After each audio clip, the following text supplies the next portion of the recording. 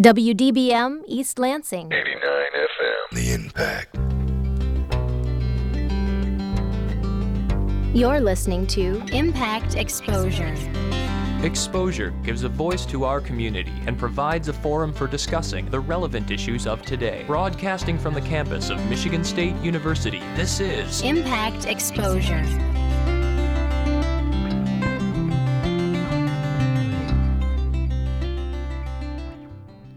Good evening, and thank you for tuning in to Exposure. I'm Abby Newton, and this is Impact 89 FM.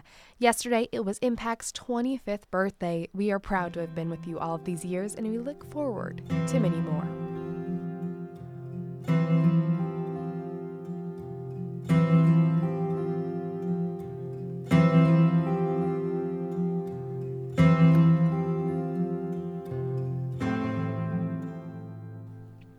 Now tonight, we will be talking about an MSU student turned entrepreneur. We will also be exploring biking in the winter and talking about how smartphones contribute to low energy levels.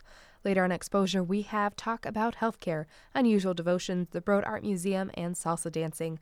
Last, we chat about comics as an art form.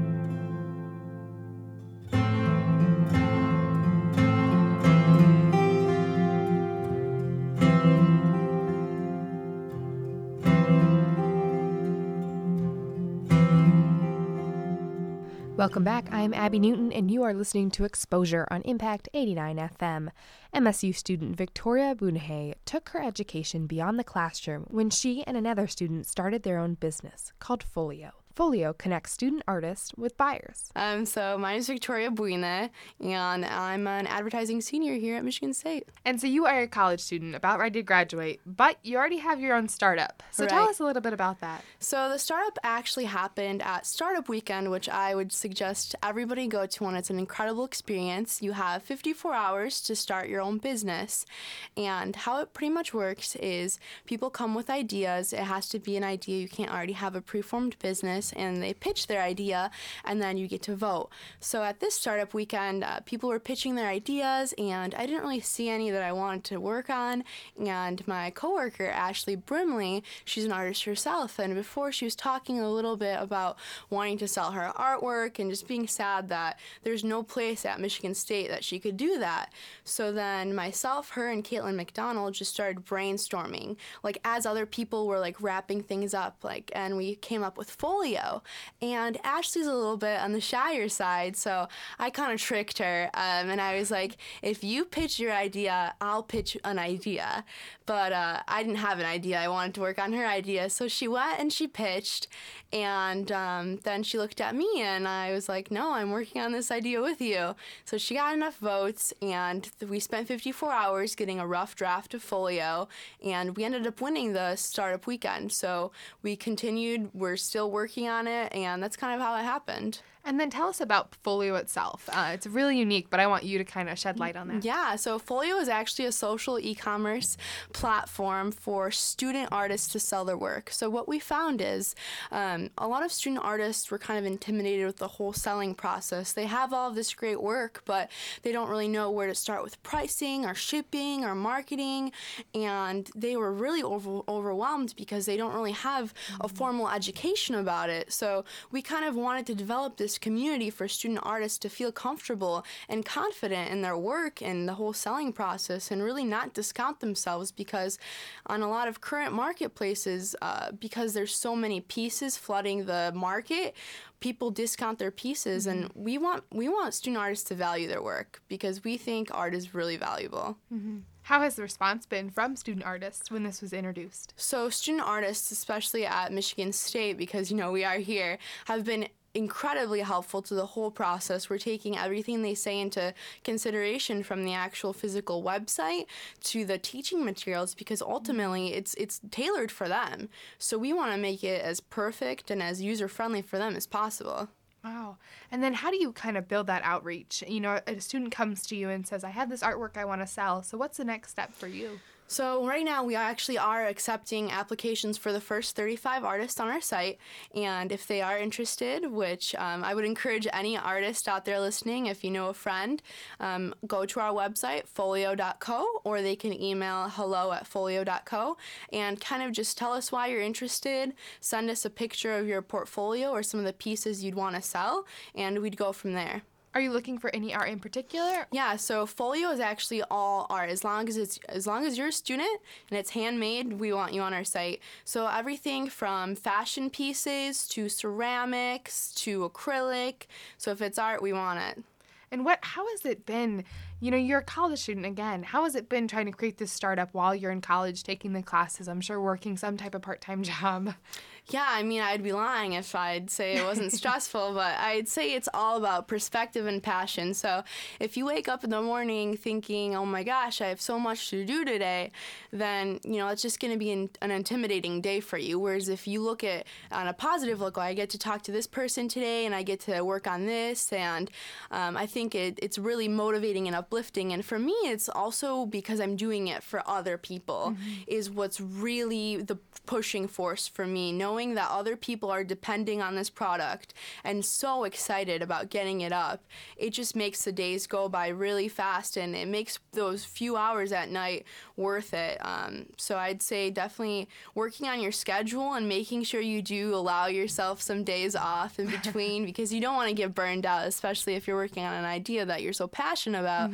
But just really segmenting your day and taking it hour by hour, minute by minute even. Absolutely. And have you always been one who's passionate about art, or has this passion kind of developed through this project? So I've always really liked art, and I myself like, photography, and I've painted, but I think Folio has really helped me see another side of my passion, that I'm not only passionate about the art, but the artist, which is why I think original artwork is so beautiful and amazing. That sounds a little cheesy, but when you get something mass-produced, like a poster or something, you hang it up on your wall, and you kind of discount it. You're like, yeah, it's there, it's decoration. But when you have a piece that someone has put their heart and their time in, when you look at it, you get a different feeling. It's a completely different ambiance. And working on Folio has really made me realize that the art is more than just the art itself. It's about the process, about the time, and about the artist. Wow. And now, you have 3 months until graduation. So what are your plans after those 3 months expire? So my plans are, to continue working on Folio. We're hoping to launch early spring and then get it expanding to other Michigan schools and nationwide. So we really want to make this art communities throughout the nation and have artists connect from Michigan to California to New York. We really want it to be not just a product or service, but a revolution, a movement towards, valuing your work and, valuing art. So going to keep working on Folio, getting the community side expanded and adding features to the website.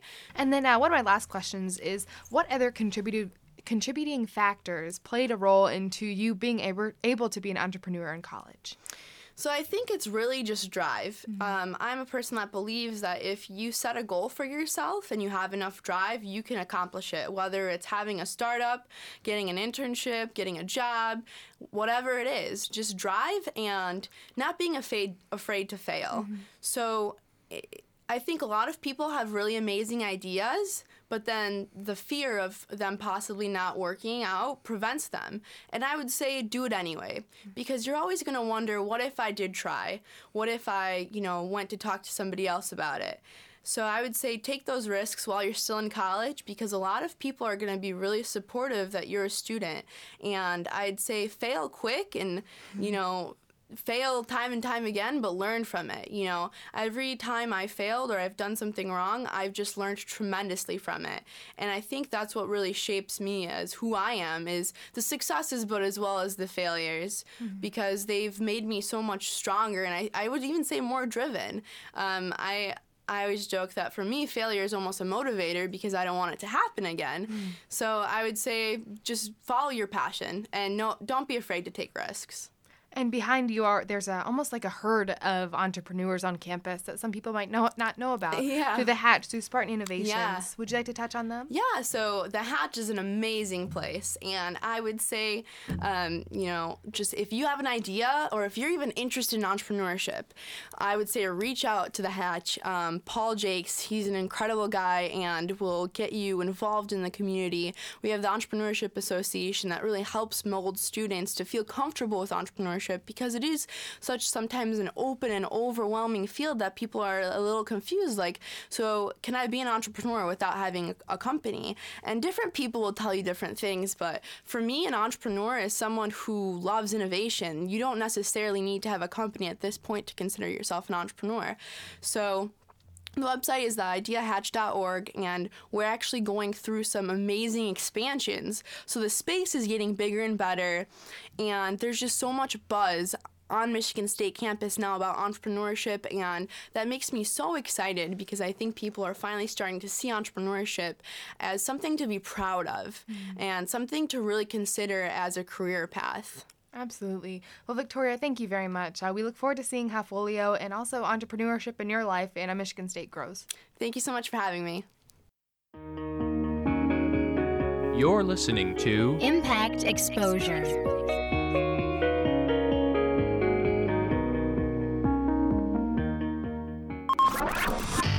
For more variety than you'll hear on any other station, listen to the Impact Primetime, where you can find a different specialty show every night of the week. Tuesday nights from 8 until midnight, the Impact's Progressive Torch and Twang brings you the best in alternative country and grassroots music. Only on Impact Prime Time. You wouldn't send a text while using a chainsaw. Check out these pics of this huge tree falling. You probably wouldn't text while scuba diving. And you definitely wouldn't send a text while making out. You are so smoking hot. I love your elbows. Oh, wait, hold on a second. Huh? I need to send this. OMG, I'm like totally kissing him right now. Dude, what the So why would you send a text while driving? Well, that's different. That's what about 6,000 people who died last year said. Oh. And now it's illegal in Michigan to read, type, or send any text from your phone while driving. It's a $100 fine for the first offense and $200 after that. Ouch. Check out Michigan House Bill 4394. Be a part of the solution and save a life. And seriously, put the phone away while you're making out. Aw, come back, Cuddle Bunny. You need help. 88.9 The Impact. Now back to Impact Exposure.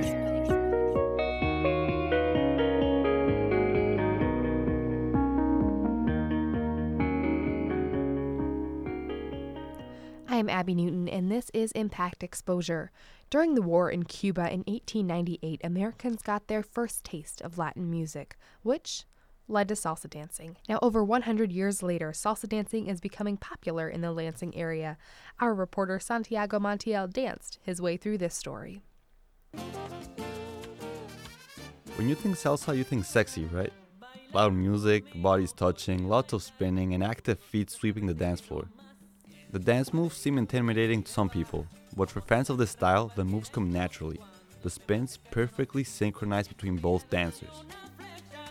Contrary to what some may think, salsa dancing is not just popular in Latin America.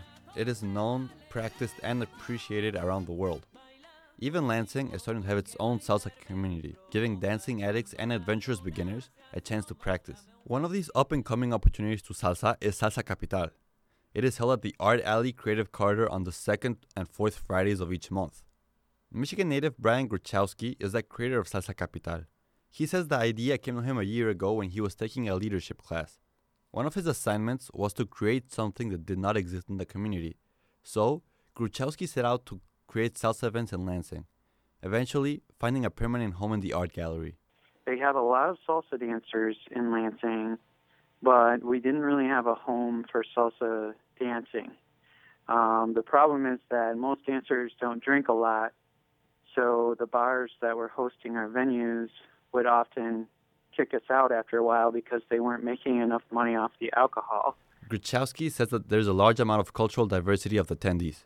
MSU students, professionals from the Lansing area, beginners, and people from all over the world. So we really really just decided to come together as a community and, build a salsa dancing scene that's open to everyone, all different nationalities, because salsa is really worldwide now.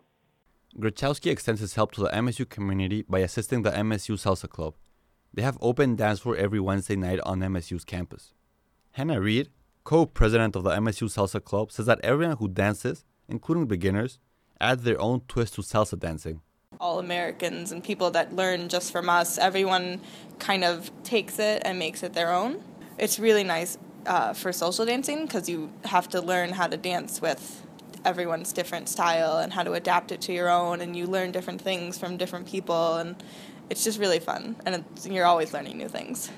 Chelsea Woods, a salsa addict, says it is difficult to find places in Michigan, and especially in the Lansing area, to practice. She says Detroit, Ann Arbor, and Grand Rapids are better cities to find places to dance. In Lansing, there's basically nothing, so you have to travel, kind of, if you want to find a place. Woods says salsa is something that anyone from any cultural background can enjoy. I think it's for everyone. If you like dancing, like for some people don't like to go to salsa clubs, because they don't the music is all in Spanish, and it can be a little frustrating not to understand it. For me, it wasn't an issue because I started listening to salsa to help myself learn Spanish. Salsa gives young and old, Americans and people from all over the world a chance to share this culture of dance. And the opportunity to do so is growing in our Lansing area. For Impact News, I'm Santiago Montiel.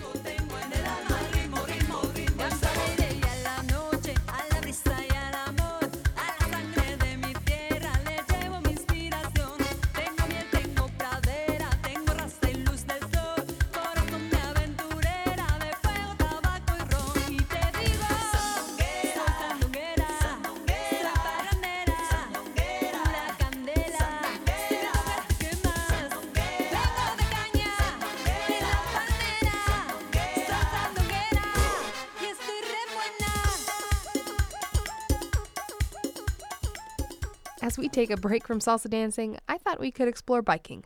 More specifically, biking in the winter. We have 4 seasons in Michigan, winter being the most notorious. It is bitterly cold, there is snow everywhere, and the windshield often keeps us below freezing temperatures. But some cyclists at Michigan State don't seem to let that bother them. Well, there's a surprising number of cyclists that do continue to ride through the winter, and we've been supporting them this winter, a number of them. That was Tim Potter. He helped start the MSU Bike Center in 2006 and has managed it ever since. He's just one of the people that continue to bike during the winter in Michigan. Every day, he parks his car in South Campus and rides to the bike shop, located on the north end of Farm Lane. I personally park my car on South Campus where it's free to park, so it forces me to ride my bike that mile or so. So I get a little taste of it every day just to see kind of what our customers are encountering. And so it certainly has more challenges than riding in nice weather. But, if you have the fighting spirit or the, just the willingness to try different things, and it's certainly not out of the question to keep riding through the winter, even on the worst days. MSU junior Ryan Erksleben also accepts the challenge. If you are really passionate about cycling, you don't mind doing it in the winter. It's just, especially when you're from Michigan, you don't really mind the snow. You just kind of deal with it, and it really doesn't change things as far as getting around. Obviously, your commute may take a little bit longer, but other than that, I really don't mind it. Ryan says he bikes during the winter for its convenience and cost efficiency. Saves money on gas. It's a lot more convenient. You don't have to pay for parking, and you can get right outside your class without having to obviously park somewhere. And Ryan also trains during the winter. Well, aside from commuting, I train during the winter as well. It beats training on the actual trainer, which you just set your rear wheel up and you can train inside, so it's a stationary thing. And that gets extremely boring. But there are limits for this cycling enthusiast. I think the coldest I've ever trained in is like 9 degrees, roughly. It was pretty cold. I probably won't do that again. To combat these cold temperatures, Ryan recommends layers. Many layers. Multiple gloves. They make a lot of great gear out there for the winter. That's the biggest thing. So you don't have to be cold when you're out there on the bike. It just depends on if you have the right stuff. And Tim agrees. That being said, it's if you've got the right equipment and the right clothing or the right packaging, as a good packaging professor likes to say, it's just a matter of the correct packaging. You can do just fine riding through pretty much anything throughout the winter. And when I was talking to Tim, he actually said biking is warmer than walking. You actually stay a lot warmer while you're riding. You generate quite a lot of heat. And a lot of people don't realize that. And so I like to tell people I'd rather be a little bit colder for a shorter amount of time. Like, I can get across campus in like 5-10 minutes maximum on the snowiest days. Whereas sitting waiting for a bus, you could wait 15 minutes and you're not moving and you're not generating any heat, so you're getting cold and colder and colder. But what about the slippery sidewalks and the snowdrifts? We're right here on the river trail, and we do have a number of people that have come in having just crashed. When the winter first, we started getting some of the first snows of the season, there were quite a few people that had just come in having crashed. Tim has experienced some of these dangers. I was riding home about 5 years ago, and this was right around Thanksgiving, and it was like the first freezing temperatures, and it was black ice, and I was just riding down Farm Lane and just going a straight line, and up until that point I thought I would only really crash if I was trying to turn and my front wheel would slide out. Well, I was going in a straight line and I just crashed right on Farm Lane after a bus had just passed me. Acting Service Manager Levi Dissinger says he deals with all the accidents and repairs winter brings. He gave me a couple recommendations for how to prepare for winter biking. A lot of busted wheels and frozen chains, a lot of stuff sticky brakes that could be prevented with a lot of just basic oil. A lot of moisture and the salt. Salt's really hard on them. Even just spraying them off from time to time can help. Preventative maintenance. Now, Tim says the type of bike one uses changes what you feel while biking in the snow and the slush. Some use skinny wheeled bikes. And so some conditions, the skinnier wheeled bikes can, a lot of people say, it'll cut through the really deep slushy stuff and get contact with the ground that way. While others prefer the fat tires. I personally ride a mountain bike, an older mountain bike, with fatter tires with the metal studs I have on the tires so that it can, for me, I just prefer to ride a fatter tired bike. So there's two different thoughts on that. So either way, Tim says fenders are the most important. Fenders, I think, are really kind of a must for winter riding, just to keep all the junk off you. Like as it warms up now, we're getting into really sloppy conditions, and so keeping all the mud and the spray and the salt off not only you but also off the bike, it helps keep the bike a little cleaner as well. Whether you are a first-time cyclist or a seasoned veteran, Tim says biking in the winter just requires some courage and resilience. You have to have a certain amount of grit or interest in just doing something new maybe. But if you aren't ready for winter biking quite yet, you can always attempt indoor bike polo. MSU Bike Center puts it on Fridays at IM West. Now, for more information about the Bike Center, its winter specials, or cycling in general, you can check out bikes.msu.edu. For Impact News, I am Abby Newton.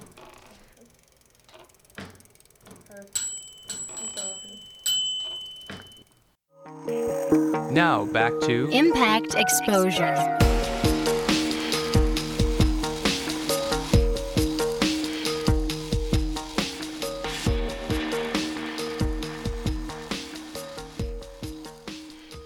I am Abby Newton, and you are listening to Exposure on Impact 89 FM. An MSU professor found that smartphone usage at night can actually decrease energy levels the next day. Russell Johnson is a professor in the Department of Management, and he conducted this research. We had him in the studio to chat about his findings. My colleagues and I, we've come across a lot of anecdotal evidence about people complaining about using their smartphones at night, how that causes them to be more fatigued and eats into kind of their sleep time. But no one had really studied this scientifically, so we kind of took that upon ourselves to see whether this was in fact the case. So what we did was, across two studies, in the first one we tracked managers over 10 consecutive workdays and surveyed them multiple times a day, where we captured how long they use their smartphone for work at night after 9 p.m. And 9 p.m. was chosen because most people go to sleep within 1 to 2 hours of 11 p.m. So that was kind of the beginning of that period of time. We also tracked how long they slept, and then their mental fatigue the next morning, and how engaged they were at work at the end of the workday.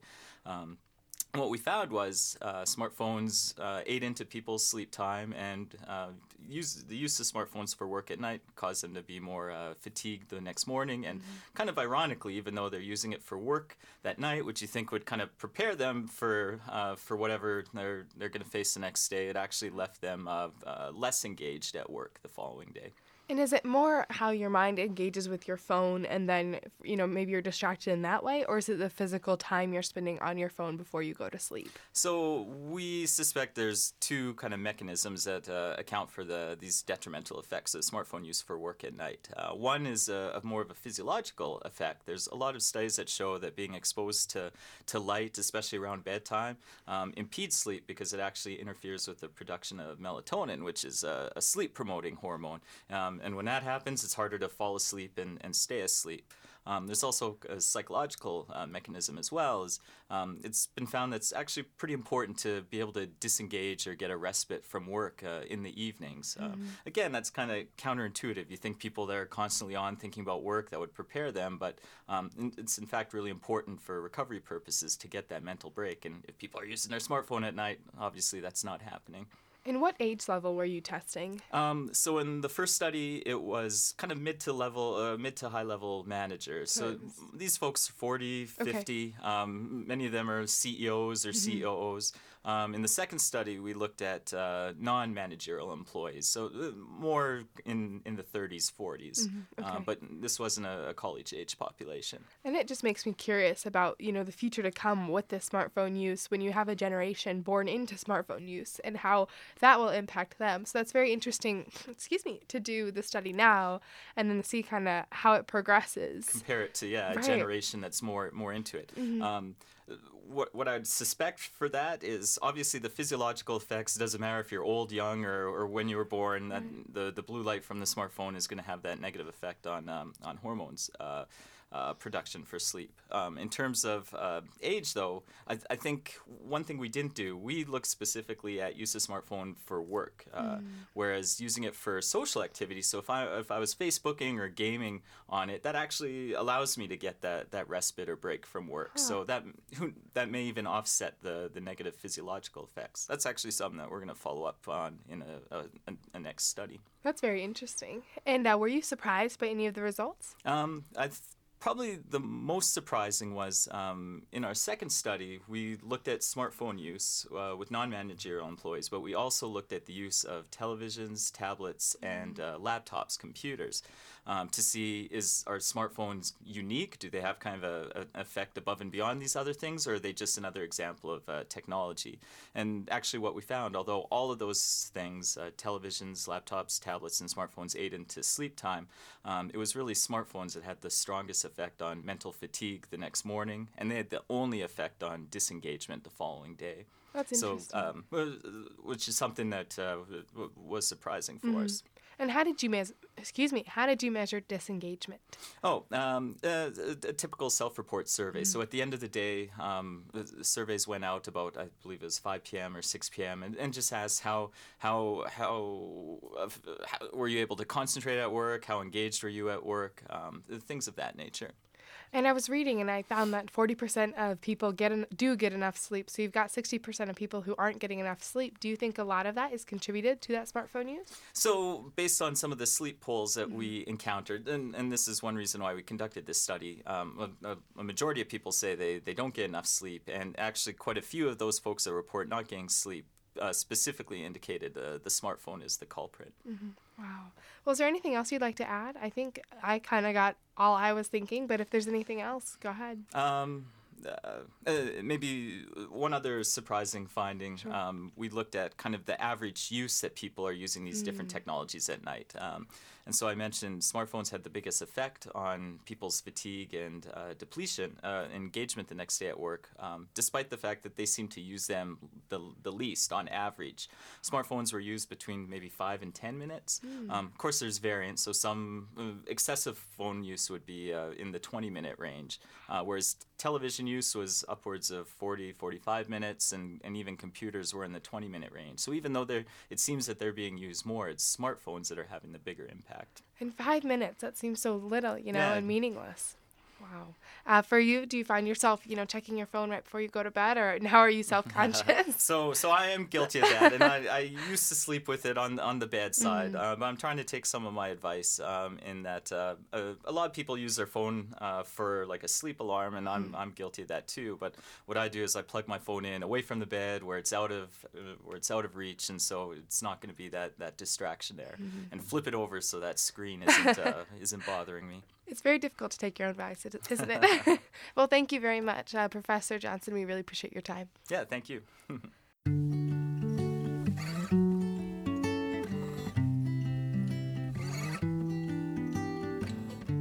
There's traffic in the sky and it doesn't seem to be getting much better. There's kids playing games on the pavement, drawing waves on the pavement.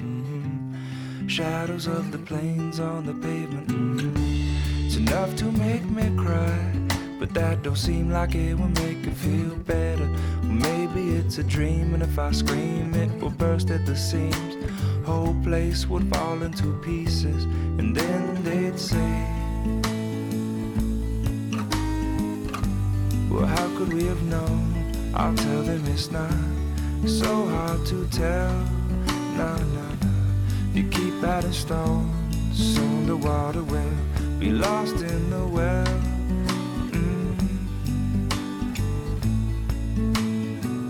And puzzle pieces in the ground, no one ever seems to be digging. Instead they're looking up towards the heavens with their eyes on the heavens. The shadows on the way to the heavens. It's enough to make me cry. That don't seem like it will make it feel better. The answers could be found, we could learn from digging down. But no one ever seems to be digging. Instead they'll say,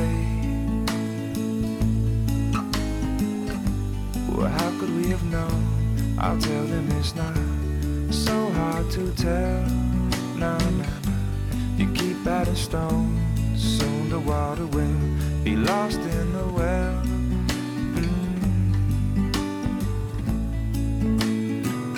Words of wisdom all around, but no one ever seems to listen.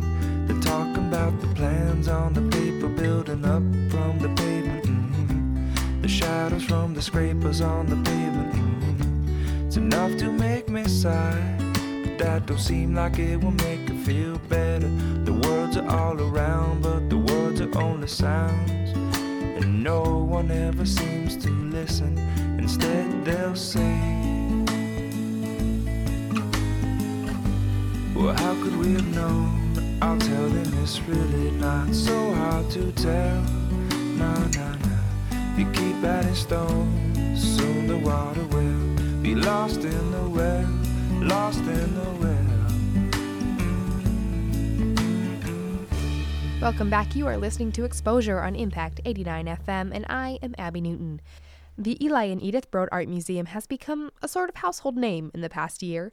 Our reporter Stephen Leslie Rich found out how the museum has integrated into this community.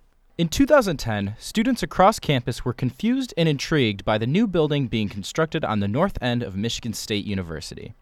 Terms such as spaceship and building of steel were thrown around to describe the strange building that would become the Eli and Edith Broad Art Museum. At first, I was a freshman when it was going up, so visiting campus, I didn't really like it. I thought it was kind of an eyesore, and then even when it was still being built, I didn't like it. I thought it looked like a spaceship. I mean, I know that's what its nickname is, but honestly.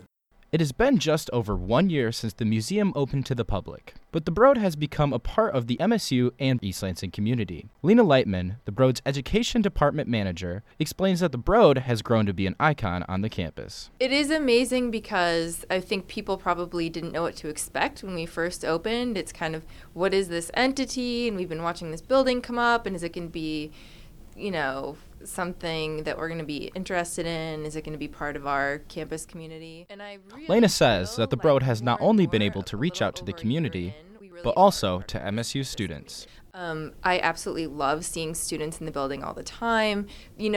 Having so many student employees makes us, I think, part of the fabric of the campus. And then we are constantly looking for ways to get students involved in what we're doing. The Broad has programs supporting MSU student art, educational events, and even MSU student film premieres. Tammy Fortin, the Broad's manager of public programs, says that the Broad has given student artists a new place for art, creativity, and conversation. I'm hoping that they feel that in some capacity that this museum is their space. I'm hoping that we get students in there to have meetings and hang out with each other, have coffee, talk about the artwork that's in there. Beyond the artistic value the museum has brought to campus, the museum has provided job opportunities for students. Joe Brack is just one of these student employees. I'm an art major, and the experience of working directly with these artists who come in, it changes your whole perspective on what they're trying to say. The future remains bright for the Broad as more and more events and artists are showcased through the museum. And as Fortin explains, the mission continues. We come up with these programs as a way to contextualize the artwork that's in the building so that you can relate to it. So by all means, if you come into the museum and you see a painting on the wall and you're like, why is that art? What is up with this? Tammy says the Broad aims to challenge and broaden your perspectives. We're gonna give you some backstory on it. We're gonna open your eyes maybe to something that you thought wasn't art. Maybe you'll walk away thinking that is art, and that's amazing. And this said spaceship that we call the Broad Art Museum has only just taken off. For Impact News, I'm Stephen Rich.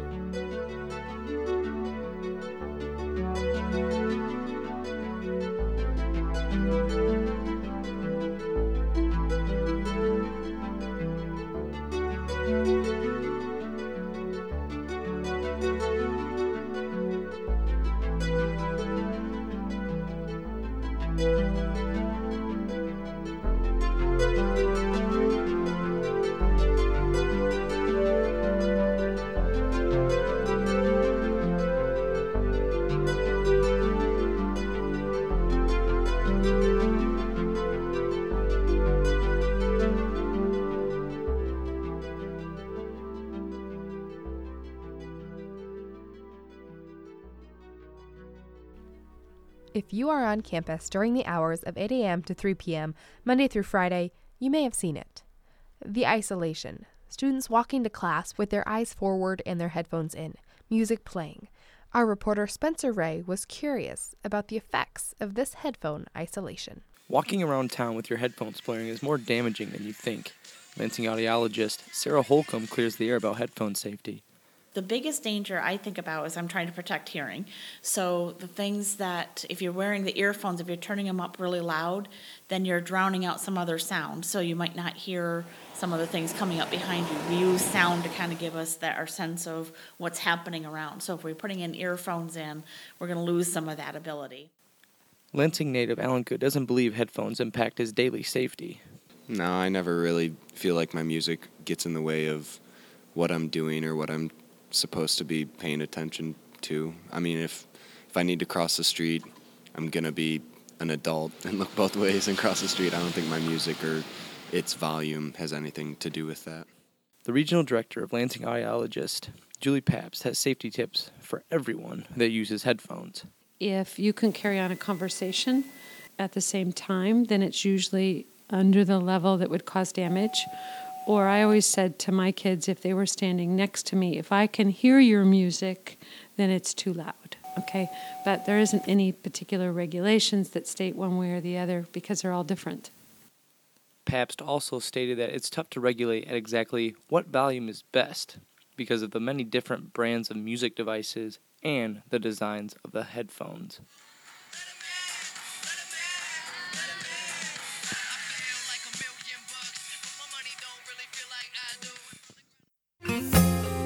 You're listening to Impact Exposure.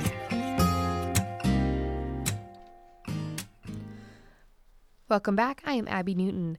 Now, March 31st is the deadline to enroll for health insurance under the Affordable Care Act. Get Covered America is a nonprofit, nonpartisan campaign of Enroll America focused on informing the public about health insurance options. I spoke with Sean Danek of Get Covered America and MSU graduate Elizabeth Batiste about health insurance and the deadline. Enroll America is a nonpartisan, nonprofit 501c3 group, and we are dedicated to maximizing enrollment through the new healthcare marketplace. And so On October 1st, the marketplace went into effect, and individuals now and families, consumers have the opportunity to shop in side-by-side comparisons for a healthcare insurance plan that fits their needs and their budget. And so we launched the Get Covered America campaign to go out into communities and educate consumers about these new healthcare options.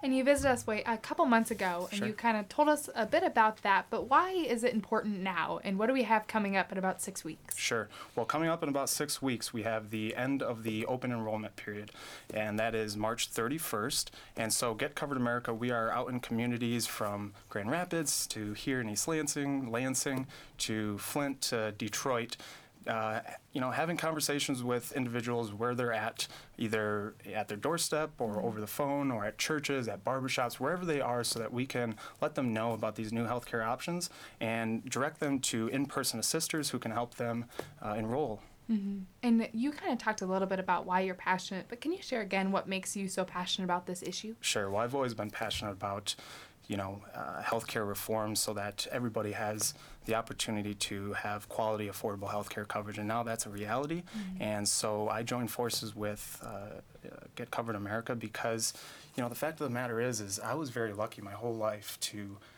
have healthcare insurance until I turned 26 years old back in July of 2012. And unfortunately, when I I didn't lose my job, but I was on an issue advocacy campaign, and so I lost my healthcare insurance when that campaign ended, and I have type 1 diabetes. And so under the old marketplace, under the old individual system, I had no options. I was denied because I had a pre-existing condition, and for those plans that offered insurance, it was sky high. $1,500, $2,000 per month for really baseline coverage that came nowhere near the coverage that I needed. Mm-hmm. So. And in similar, or in parallel with that story, we have Elizabeth here, who's had difficult issues dealing with healthcare as well. A graduate from MSU in 2012. Elizabeth, welcome to the studio. Thanks for having me. Would you like to share your story about healthcare? Sure, yeah. Well, I grew up without health insurance. Well, I wasn't on my parents' health insurance growing up. I was actually under the government healthcare program for children. So when I came to college, and after I turned 18, I didn't have any health insurance. And unfortunately, I hate to admit that for a couple of years, I just kind of winged it, which I do not recommend at all to any college kids that are listening out there or young adults. It wasn't smart. And especially driving my moped around MSU's campus is triply not as smart. But I did have, fortunately, like the Planned Parenthood Plan First plan, so I could have that type of thing covered once a year. And then eventually I did take advantage of MSU's plan. So after graduation, that's not available to non-students. So I did have a full-time job, and I just switched to a job with a digital consulting firm here in Lansing. And that is when I actually started shopping for my own health insurance on the marketplace. And compared to what my previous employer was paying per month, it's just like way, way less. I'm only paying about $270 a month for my insurance, and it covers everything that my shiny, all benefits employer paid plan had paid for me previously. So there were a couple of parts of the plans that were extremely important to me. So that was all laid out very easily for me to pick and choose, so I can make sure that the things that are most important to me were included in my plan. And guide us through that experience when you're logging in online and all of a sudden you've got this marketplace. What was that like? What did you see and experience? Yeah, well, I was applying before the first deadline, which was... December 23rd was the first enrollment deadline for... So, I'm not going to lie, it did take a little while for me to be able to log in and get on, but I did find that, getting on later at night was perfectly fine. Nothing was slow, and everything went through just fine. Filling it out was super easy, so you just create a login, you just put in all of your information, and then it'll pop up plans for you. So, when you kind of figure out... what your financial situation is, you can start by narrowing it down to the different levels of plans, and then that's when you can really get down to the nitty-gritty of what components of the plans that you want. But it's all laid out very, very easily. And that's what's exciting about the new marketplace. Is it's a one-stop shop where the old system you had to go to each individual plan, and there was fine print, and there were all these complexities that made it just very difficult to choose a plan that was actually right for you and that actually fit your budget. And to bring it back to MSU students, I think that in a lot of regards, finding health insurance on the marketplace was easier than trying to use the class scheduling technology here. So that's not very hard. So it's about the same. So that's a very it's relatable. Very yeah, and both very big decisions. Yes, yeah. And looking in the future, Sean, what do you hope to see in the next 5-10 years in terms of not only the marketplace but healthcare in America in general? Well, right now is a perfect opportunity for the first time in history, in Michigan's history at least, that everybody has the opportunity to get covered at an affordable rate and with all the essential benefits that are mandated by law to be covered. And those include routine doctor's visits, maternity care, preventive care, prescription coverage, and more. And that is going to continue on for the next 5 to 10 years, and so that's exciting. And this is the first enrollment period. Next fall we have another enrollment period, but it's important to note that for the graduating seniors right now, they may be covered under their parents' plan, or they may be covered by the student health plan, but once they graduate, if they aren't lucky enough to have parents that have healthcare insurance, the deadline to enroll is March 31st, and so we encourage them to go to healthcare.gov and find a plan before they graduate so that they can start out their career with that peace of mind and that financial security that will allow them to be productive and successful. And how has Michigan been doing overall in the enrollment period thus far? Oh, it's going really wonderful. So the Department of Health and Human Services projected that by the end of January, Michigan would have 100,000 new enrollees through the marketplace, and we beat that projection. Now there's 112,000 Michiganders who have quality, affordable health care coverage because of the marketplace. And it's important to note, too, especially for your listeners who are primarily young adults, students, and young professionals, that 86% of those 112,000 qualified for financial assistance. That brought down their monthly premium.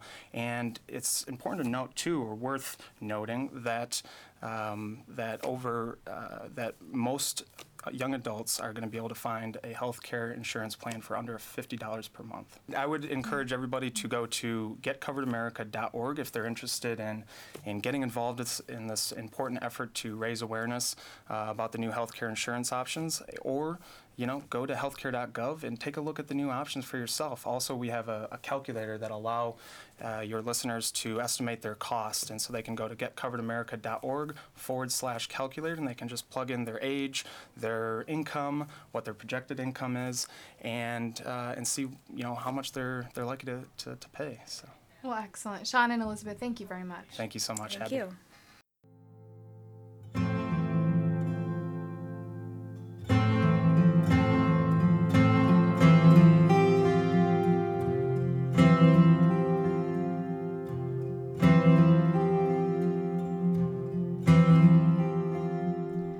Welcome back to Exposure on Impact 89 FM. I am Abby Newton. Now, a foreclosed house in Lansing became a neighborhood treasure when Marcus Brown turned it into Village Summit. Impact's Gabrielle Saldivia has this story. Nestled in the Lansing neighborhood Fabulous Acres sits a two-story colonial-looking home. From the outside, it appears run down. Not the prettiest house on the block. A sign on the front porch reads, Village Summit.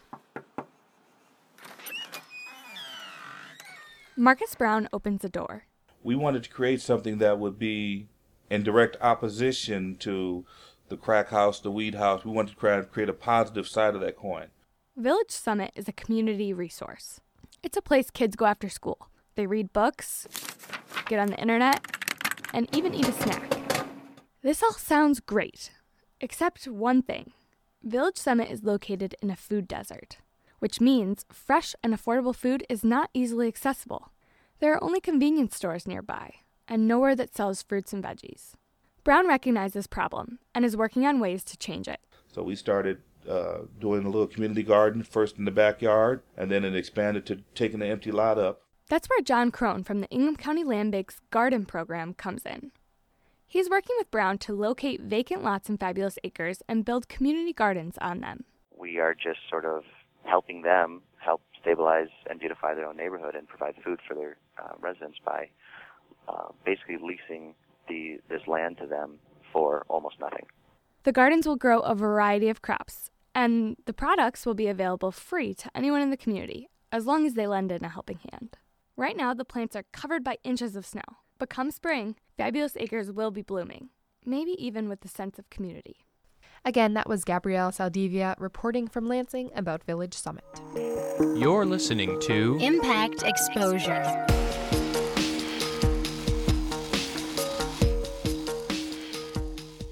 General, we've just received word of an invasion. Speak quickly, maggot! Is it those Canadians again? I don't know, sir. We just heard that Monday at 8 p.m. the Impact will be invaded. You stupid ninny! That's the Asian invasion! It's the poppiest, catchiest, and all-around toe-tappingest music out of the Korea, Japan, and China! But, sir, I'm no good with Asian dialects. Shut up and listen to the music, Private! That catchy beat knows no language barrier! Now move out, everyone! Sir, yes, sir! The Asian Invasion. Monday nights from 8 till 10 on 89 FM. The Impact. For more variety than you'll hear on any other station, listen to the Impact Primetime, where you can find a different specialty show every night of the week. Thursday nights from 10 until 2 a.m. Listen to the Hours of Power, the scariest and only metal show in the mid-Michigan area.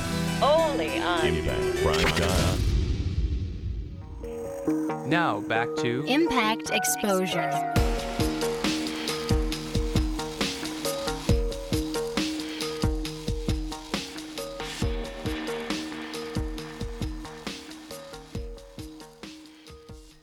Again, welcome back to Exposure on Impact 89 FM. I am Abby Newton. Now, the first comic book appeared in 1933, and they've continued to gain popularity. But comic books aren't as simple as they seem. Our reporter Quinn Hoffman found out that they are actually in art form.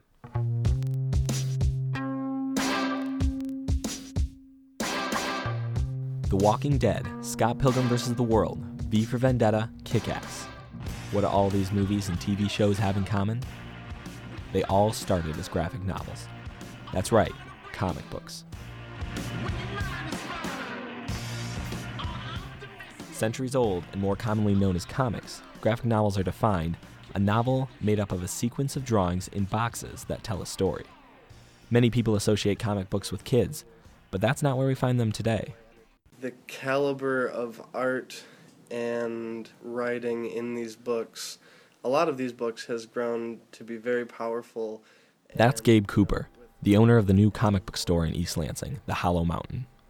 With writers like Alan Moore and Brian K. Vaughan and Frank Miller, leading this kind of, modern revolution in literature. Just because they have illustrations doesn't make the words within them less powerful or meaningful. If we didn't have this big, pulse in popular culture that's pushed, the word comic book, the word graphic novel into the forefront of entertainment, we wouldn't see a lot of these opportunities arising for, self-published comics and independent artists and writers. It's not just Marvel and DC anymore. And this recent surge of comic book love isn't just for fun. I found that scholars like Professor Megan Inbody are starting to look to them for educational purposes. Would you be surprised at all if a student had come up to you and told you that they had been assigned a comic book or a graphic novel to read for an English class? Would I be surprised? Yeah. I don't think so. There's a lot of talk about, including more forms of visual culture as worthy of literary study. I think more and more English departments are taking the kind of ways that we study old traditional texts and are applying them to newer media like film and, various digital texts. So trying to stay up with the times and stay relevant. She says that the English major is going through a period of transition, and where it's going just may start to include a lot more comics. Ian Baker, an MSU sophomore who studies advertising, was assigned a graphic novel, Persepolis, for his humanities course last semester. I thought it was really cool because, it's not just reading, it's a combination of art as well. After talking with the experts for a couple weeks, I found out that our very own Michigan State has the largest comic book collection in the world that's open to the public. So I decided to meet with the owner, Randy Scott, to tour this prestigious collection. The new 52 is ending up here.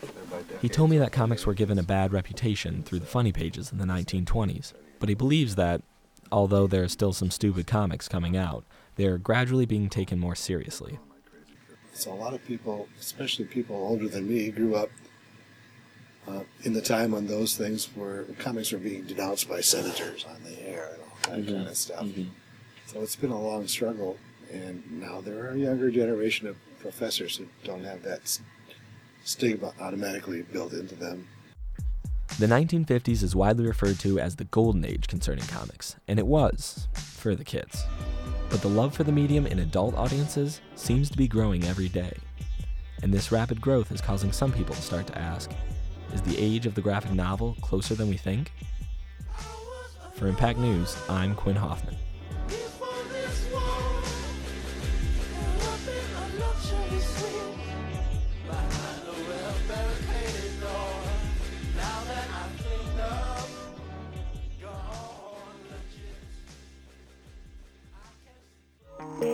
You're listening to Impact Exposure on 89 FM.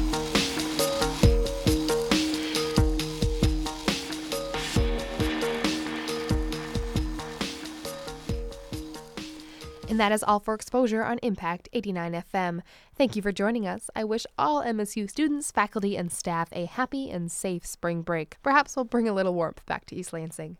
Special thanks to our producer, Gabrielle Saldivia, our station manager, Sam Riddle, and our general manager, Ed Glazer. You can find all of these stories and interviews on our website at impact89fm.org. Have a lovely evening. And keeping you informed and bidding you farewell until next time, I'm Abby Newton, and this is Impact 89 FM.